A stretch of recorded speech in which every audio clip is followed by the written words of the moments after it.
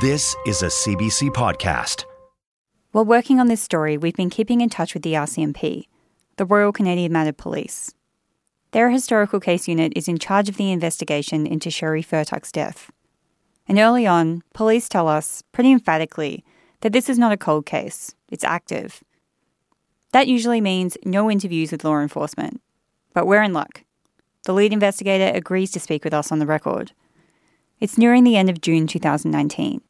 But as we start preparing for the interview that's scheduled for the next day, a few things happen.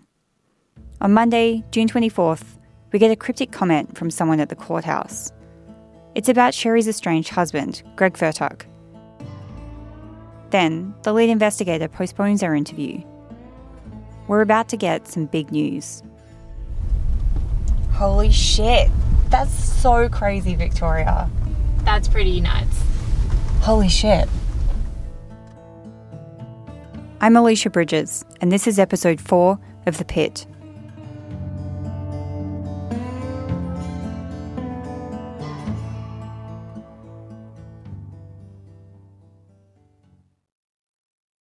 It's the evening of Monday, June 24th.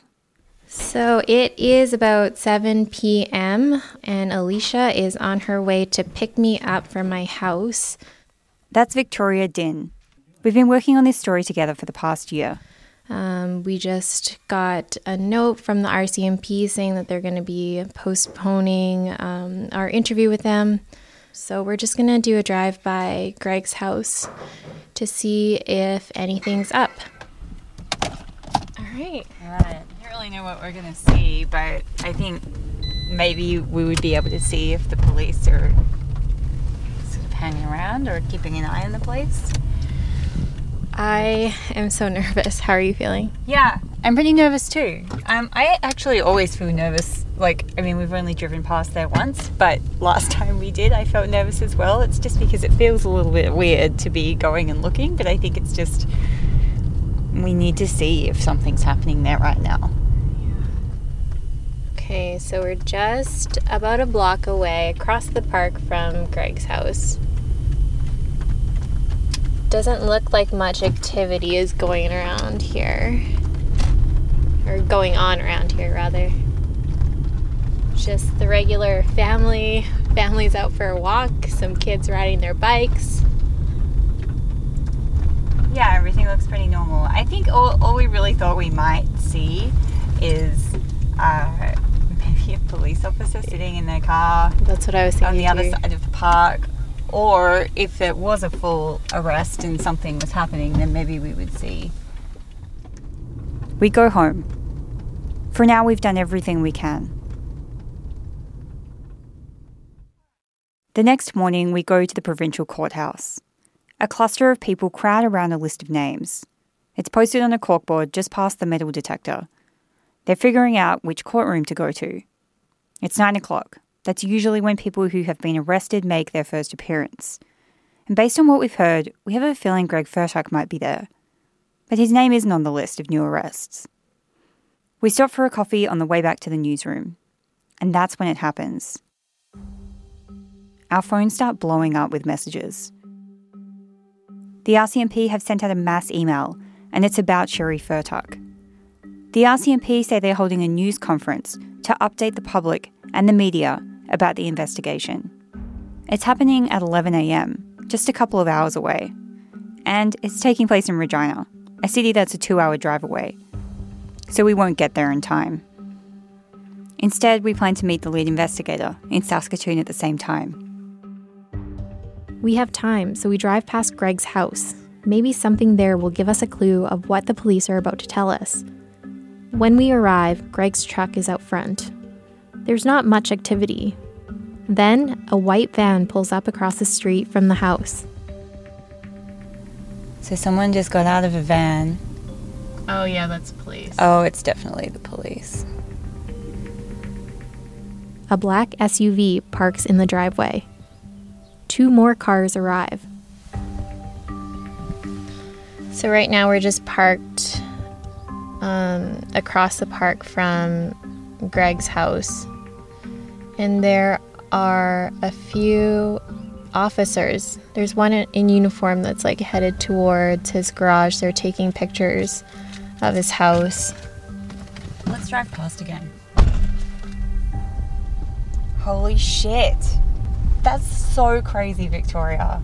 That's pretty nuts. This is big. In the eyes of the public, Sheree Furtuck's case is cold. For years, the police have been pretty silent. But now, something is happening.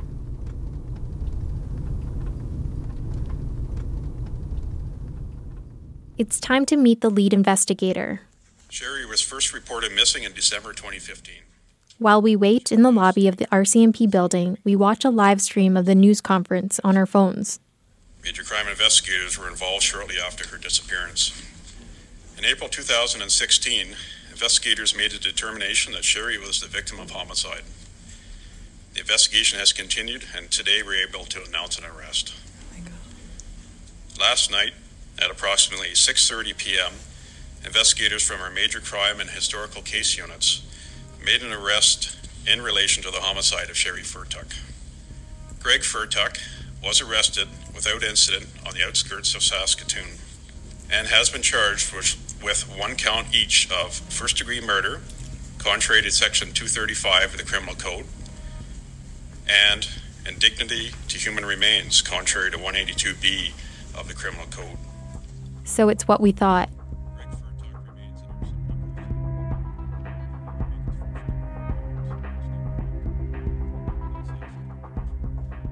When it's over, the door opens. It's the lead investigator, and she looks exhausted. She's wearing an oversized hoodie, and her hair is pulled back. Her eyes look tired. Her boss is with her. She's been working hard on this case. She knew Sheree's mom well, so this means a lot to her. We figure they can't tell us much more than what was said at the news conference. And we're right. They apologized for postponing our interview. Things have changed now. And since an arrest had been made and charges have been laid, the lead investigator can no longer be interviewed. We head back to the office to regroup. The next morning is Wednesday, June 26th. Greg is scheduled to appear in court for the first time at 9 o'clock. There's a small group of reporters waiting in the hallway at the provincial courthouse. In just a few moments, we'll see Greg in person for the first time. We've all filed in, and shortly after the judge arrives, she calls on Greg. He steps out from behind a door and into a small prisoner's box in the corner of the room. It's surrounded by glass. It's strange to see him here. We've heard people talk about Greg. We've seen the selfies he's posted to his Facebook page and old photos of him with Sheree. But now here he is, in the flesh. He's wearing a khaki button-down shirt. His grey hair is a little overgrown, unkempt, and he has a scruffy goatee. His hands are folded neatly in front of him.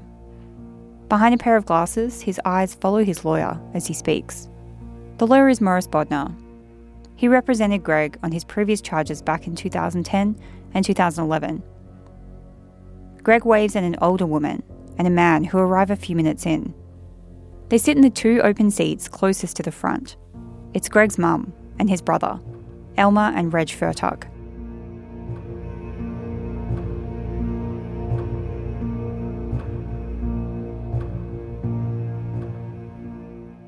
Not much happens in court.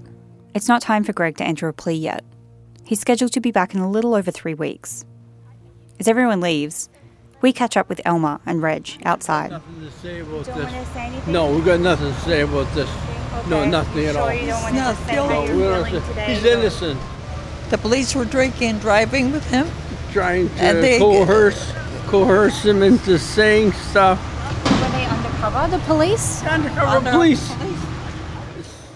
They say undercover cops befriended Greg during their investigation. What they're describing sounds like a Mr. Big sting. It's a technique where undercover police pose as criminals to try to draw out a confession.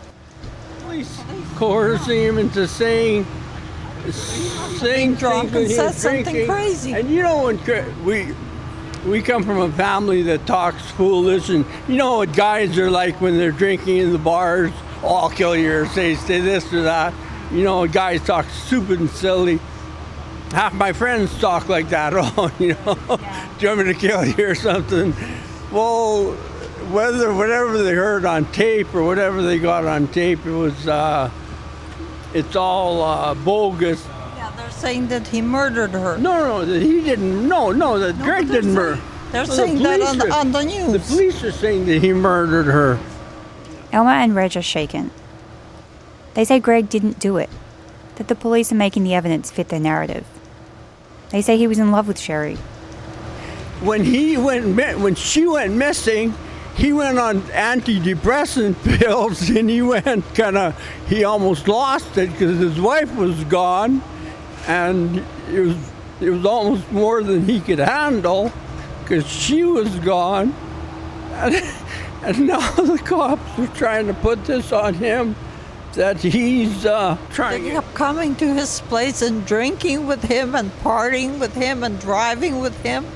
How are you guys feeling right now, Elma? Like, how are you feeling about all of this? I'm really upset.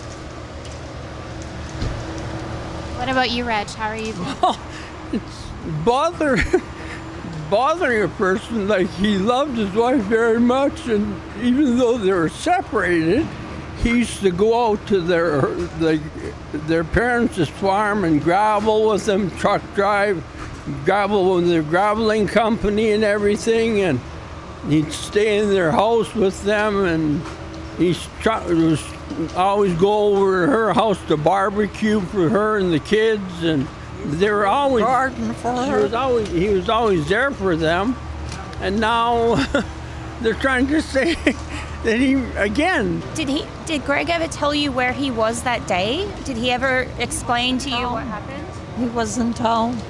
He was in town with, he took this woman to his girlfriend. His girlfriend to... When this was to the hospital. Place? Yeah. So. He wasn't there at all. Is there anyone who saw him? Anyone who could say that they saw him that day to say where he was, so that they know he was there? His girlfriend was with him. I'm pretty sure it was his girlfriend that was with him. She was with him all night. Was she with him all day? Do you know? We think so, but we don't know for certain. She didn't want to come. She said she couldn't take it. The girlfriend he is talking about is Doris LaRocque. We tried to contact her, but she didn't want to be interviewed.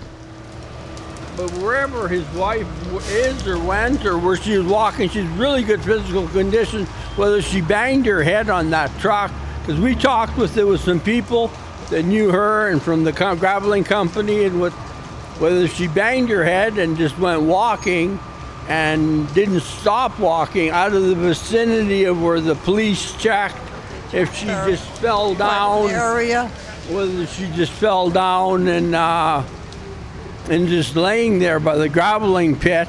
Well, she kept walking and walking. If she banged it, if the truck box came down, which we believe that some people were saying the truck box came down, if it grazed her head or banged her head or something, if she was checking something, and then she didn't pull her head up, just banged her head a bit, well, that'd give her a little bit of a knock on the head. She went walking, and that's what they believe happened. Do you know much about Sheree? Have you met her before? Yeah, we met her, but she never would come to our place. They were married. She'd never come to our place, never with the kids, always at the graveling pit. And Greg was always with the kids, looking after the kids and cleaning and railroading. And he'd go to the farm, gravel and combine, and at Sheree's farm, and he loved her very much. So you wouldn't say that Greg had ever been violent? Because I know he had been in court never before. Been violent with her. He was in court once a few years ago. There was just a court record saying that he had been here. It was an assault charge against Sheree. Do you guys know anything about that? No, we don't. We never heard nothing. An assault charge against Sheree a few years ago that went through the courts. She bought him a gun. She bought him this machine gun and gave him as a present and charged him with it. She showed the police where it was in the garage, and he wouldn't tell the police that she bought him the machine gun. He didn't want to squeal on her because that's his wife and he loved her and he didn't want her to go to jail. they used to go out to the graveling pit and shoot this machine gun off. And They used to go together? Sheree I don't know, but this is what I heard. They used to go out to the graveling pit and stuff.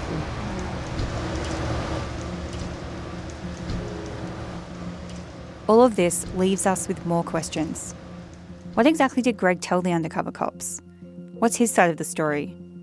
We know he says he didn't kill Sheree, and soon we'll try to ask him all of these questions.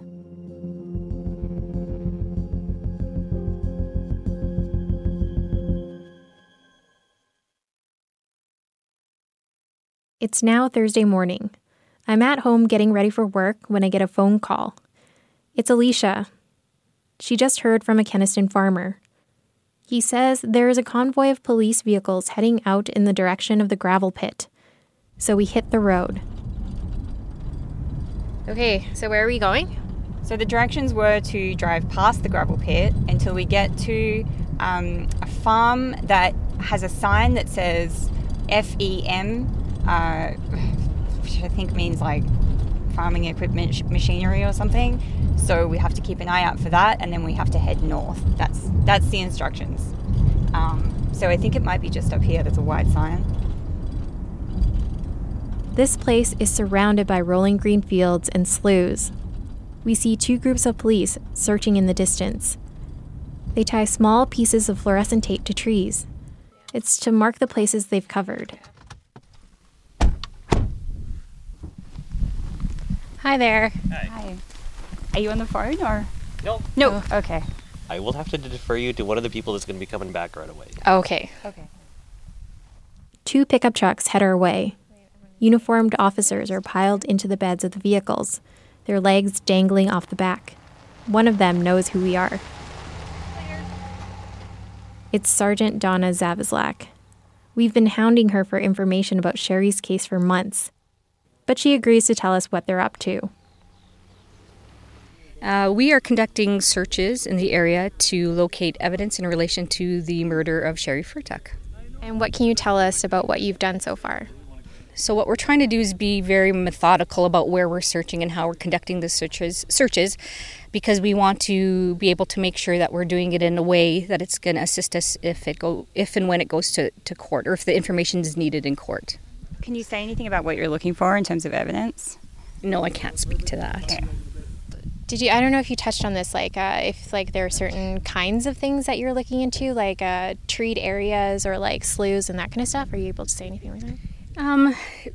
Just because of the passage of time, we're making sure we're covering off all areas, but we also know within the time frame over the last 3 years, if people would have found something in an open area, usually they would call us, right? So to have something exposed where a lot of the area that we're looking at is, farmland, most people farm it and have been on it, so if they saw an anomaly, usually they will report it. So we do have areas that we are concentrating on, but I don't want to speak to those right now. Are you able to say anything about how you go from here? What are your next steps? The next steps from here is once we believe we've successfully cleared the area, depending on if we locate what we're looking for, then that's the end of it. But if we don't find what we're looking for, we're definitely going to have to reassess as an investigative team and determine what is going to be the best process, so we make sure that we cover everything off in a methodical way, that we can, make sure that, we're finding what we're looking for, and that includes Sheree. Later, they will confirm that they did not find Sheree. As we're driving back to Saskatoon, we share theories about why they're looking in that location. And then the phone rings. Hi, Ron. How are you? It's Ron Statuich. He's an old friend of Greg's. I'm fine. Good. Have you heard what was happening over in Saskatoon right now? Yeah, that's what I've heard. We've got a few text messages this morning about today. I heard that he is arrested. Mm-hmm. Yeah, well, what I wanted to tell you, if he is arrested, then I would have no problem testifying. Okay, so you're like okay with us using the tape? Yeah, sure. That's not a problem. Okay, yeah, that's great, yeah. The tape Ron is talking about is from an interview we did in November 2018. We met Ron at his house. We sat at his kitchen table with his partner Marlene. Ron didn't want us to use the interview at the time, He said he was afraid of Greg, but he let us record it just in case something changed. Now that Greg's in custody, Ron feels more comfortable with us using the interview. Well, I wouldn't say I've worked exactly with him, but we worked on the same railroad. At times I've worked with him on work trains, just him and I and an engineer. I've known him from, I've hunted with him, fished with him. Prior to my wife's death, we even had fishing trips together with his wife and my wife. So you would say that you were sort of friends for quite a long time? Well, I was always his friend, yes. I've had no arguments with him over the years. We got along quite well. Ron is one of the people police spoke to after Sheree disappeared back in 2015. But there was something he didn't tell them about Greg. He tells us instead. I wanted to give the police a chance to possibly find a body and find out for sure what's actually going on. And today I really didn't tell the police some of the evidence that I probably held back at the time. Mm-hmm. So what were you holding back, Ron? The police had asked me back then how well I knew him, and I told them that time he was drunk and I had no other choice. I had to kick him out of the house, and he had brought a woman into my house, and they were downstairs having sex or whatever, and I didn't like it. I gave him a month to move, but he also moved in at a time when I was very vulnerable because I had just lost my wife, and I'm not sure I handled it properly the way I should have handled it. There's other things that I neglected to say. Is his attitude, and which I never told the police at the time, is his meanness, his what he had said to me under a drunken situations, where he sat on the couch here and told me that I have no dislike for her anymore. I'm going to get rid of her and bury her in the North 40, wherever that might be, I don't know. And the mother-in-law was going to go there with her, which I never told to the police. The North 40. It's slang for the backwoods, the boonies or the bush. But it can also be literal. In Saskatchewan, the North 40 can be a 40-acre parcel of land on the northern side of a farm. Ron says he never actually saw Greg become violent. He says he also didn't see any bruises on Sheree. But he feels Greg could still be involved with Sheree's disappearance. I was so upset back then that I didn't know what was right and what was wrong, because I just lost my wife, And so then after that, he'd be sitting on the couch and he'd just go downstairs, and I wondered why he was getting so drunk all the time. But I picked up, when I went to clean the rooms downstairs, I could find dozens of bottles that I threw into well, I didn't throw them in the garbage. I went to the bottle exchange. They were all mostly vodka. And he'd been drinking a lot, and he did threaten her, like he said, I'm going to bury her in the North 40. What year did this take place? My wife passed away in 2010. And then Greg came to live with you. As long as I could put up with him was 5 months, and he brought this girl over, which is a friend of Marlene's. But anyway, he started coming over here and drinking, and never ever paid rent, never did nothing. I just stayed downstairs like it was his own, and just kind of took over. So finally I said to him, I said, you got to leave. I said, I have children coming. I have 3 daughters that come here, and they have keys to the house, and I don't want you to be here with that woman. And it was this house here? My house, yes. Ron says this took place in late 2011, around the time of Greg's assault charge. Greg moved in with Ron in October of that year, and by January, Ron had kicked him out. Can you tell me more about the things that he told you about Sheree? Well, I think I pretty well told you pretty well everything to where it was, but he cursed her every day. Swore at her, I'm gonna bury the fucking bitch right in the North 40, whatever that was. There's that phrase. What is the North 40? Do you know what that is?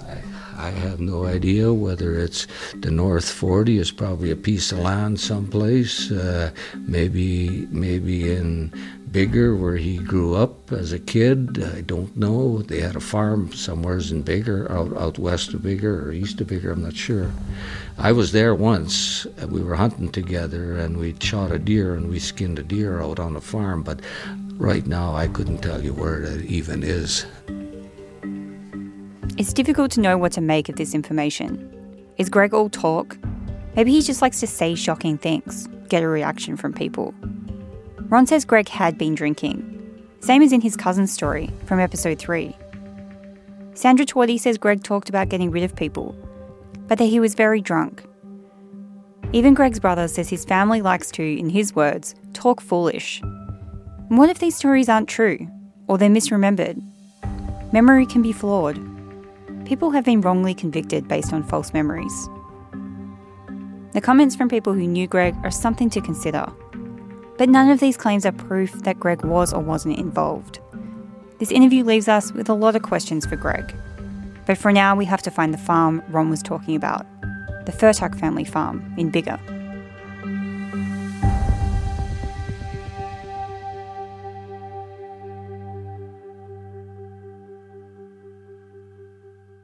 It's May of 2019, and we're trying to track down Greg's old family farm near Bigger. We get directions from a farmer in the area, but farm directions are a little bit different than Google Maps. So, south of Dupro, set of curves, 2 miles east, and then it's the first old farmyard on the left-hand side. But we do need to keep an east, right? If we're going south, this is east. North. I don't know. Let me look at this map. We get one of the neighbors to show us around. Don't get too close, because no, actually you could fall. My impression is there's nothing there, but for heaven's sakes. Oh God. At the end of a long grassy driveway, we get to a weathered old farmhouse. The windows are smashed, the door teetering on its hinges. There's a hole in the roof where a set of shingles used to be. It's completely abandoned. But Wait, is that not the bottom? What is that? yeah, that's that's where the water starts. There hasn't been anyone living here for years, maybe decades. There's old clothing on hangers, broken dishes on the counter, and an old leather shoe in the doorway. There are paw prints where animals have been scratching at the walls. The floor has sunk into the basement. It looks like they left in a zombie apocalypse. This is where Greg used to live with his parents, Elma and George. It's tiny, but the land around it is vast. It's the same farm where they used to live when Greg's cousin, Sandra Twardy, used to visit. She remembers the farm as a young girl. They always came, they were all so clean. All the boys had their hair slicked back with Brill cream and all had new clothes on, you know. And yeah, we had lots of fun as kids, you know. Yeah, he had it rough, I think, growing up. But yeah, that's always was fun and teasing and laughing, but there was never, you know. So like I said, I've never seen Greg in a state of violence or anger. And when you see him now, what do you think? What I see now, I feel sorry for him in a way. I do feel sorry for him because he's a lost soul right now, I think. But do I want to rekindle the relationship? No, that's the wrong word. Do I want to go back to visiting? No. I think mainly because when he'd phone me when he was drinking. Sometimes it was like 11 in the morning, and I didn't want to hear that, you know. Yeah, I don't know what became of him with that family. It's just tragic. That's all, you know. Because like he said, there was good times. Many good times, so. Throughout this process, Sheree's close family has been silent. Sheree's mum, Julianne, was the family spokesperson. But after she died, no one wanted to take over. Sheree's children didn't return our calls or messages, and her siblings didn't want to say anything either. All we got was a text from Sheree's sister, Coralie. It said, quote, "Our family is happy, pleased, that an arrest has been made and that charges have been laid." She didn't want to say anything else about Sheree or the case against Greg. Now we've heard from people who suspect Greg and people who support his claims of innocence. But only he can tell us his story, the full story. We have to get in touch with him. And so we do. My name's Greg Furtak, and I was Sheree Sorotsky's husband. I probably still am. They haven't found the body, so she might be out there somewhere, you know.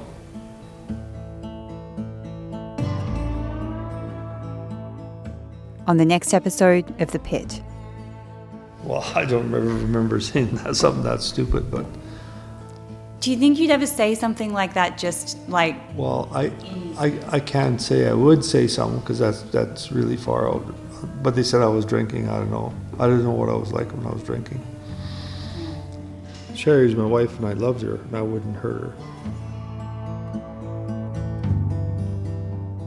The Pit is a CBC investigative podcast. The story was written, produced, and mixed by Victoria Din and me, Alicia Bridges. Our senior producer is Corrine Larson. Editorial guidance came from Paul Dornstadter and David Hutton.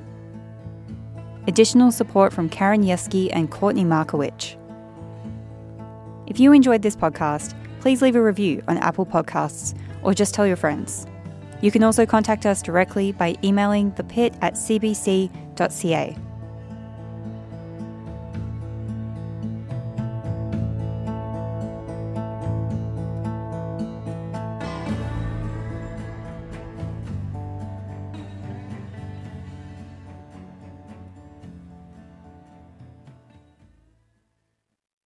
For more CBC podcasts, go to cbc.ca/podcasts.